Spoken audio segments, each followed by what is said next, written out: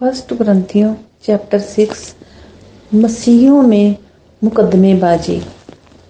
क्या तुम में से किसी को ये हियाव है कि जब दूसरे के साथ झगड़ा हो तो फैसले के लिए अधर्मियों के पास जाएं और पवित्र लोगों के पास ना जाएं? क्या तुम नहीं जानते कि पवित्र लोग जगत का न्याय करेंगे? इसलिए जब तुम्हें जगत का न्याय करना है तो क्या तुम छोटे से छोटे झगड़ों का भी निर्णय करने के योग्य नहीं? क्या तुम नहीं जानते कि हम स्वर्गदूतों का न्याय करेंगे? तो क्या संसारिक बातों का निर्णय ना करें? यदि तुम्हें संसारिक बातों का निर्णय करना हो तो क्या उन्हीं को बैठाओगे जो कलीसिया में कुछ नहीं समझे जाते हैं? मैं तुम्हें लज्जित करने के लिए ये कहता हूँ, क्या सचमुच तुम में एक भी बुद्धिमान नहीं मिलता जो अपने भाइयों का निर्णय कर सके? तुम में भाई भाई में मुकदमा होता है और वह भी अविश्वासियों के सामने। परंतु सचमुच तुम में बड़ा दोष तो ये है कि आपस में मुकदमा करते हो। अन्याय क्यों नहीं सहते? अपनी हानि क्यों नहीं सहते? परंतु तुम तो सवे अन्याय करते और हानि पहुंचाते हो, और वह भी भाइयों को। क्या तुम नहीं जानते कि अन्यायी लोग परमेश्वर के राज्य के वारिस ना होंगे? धोखा ना खाओ। न वैश्यगामी, न मूर्ति पूजक, न पर स्त्रीगामी, न लुच्चे, न पुरुषगामी, न चोर, न लोभी, न पियंकड़, न गाली देने वाले, न अंधेर करने वाले परमेश्वर के राज्य के वारिस होंगे।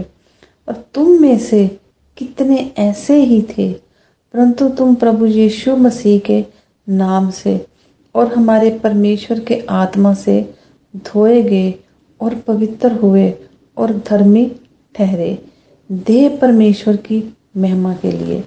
सब वस्तुएं मेरे लिए उचित तो हैं, परंतु सब वस्तुएं लाभ की नहीं। सब वस्तुएं मेरे लिए उचित हैं, परंतु मैं किसी बात के अधीन ना होऊंगा। भोजन पेट के लिए और पेट भोजन के लिए है, परंतु परमेश्वर इसको और उसको दोनों को नष्ट करेगा। परंतु देह व्यभिचार के लिए नहीं, वरन प्रभु के लिए है और प्रभु देह के लिए है। परमेश्वर ने अपनी सामर्थ से प्रभु को जलाया और हमें भी जलाएगा। क्या तुम नहीं जानते कि तुम्हारी देह मसीह के अंग है?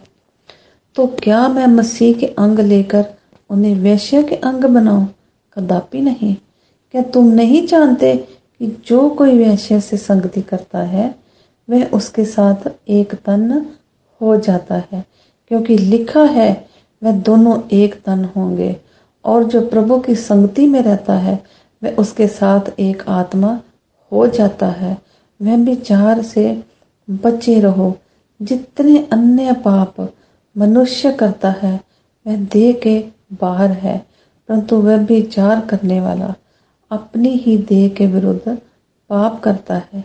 क्या तुम नहीं जानते कि तुम्हारी देह पवित्र आत्मा का मंदिर है जो तुम में बसा हुआ है और तुम्हें परमेश्वर की ओर से मिला है, और तुम अपने नहीं हो, क्योंकि दाम देकर मोल लिए गए हो। इसलिए अपनी देह के द्वारा परमेश्वर की महिमा करो। पाक कलाम के पढ़े और सुने जाने पर खुदावंद की बरकत हो। आमीन।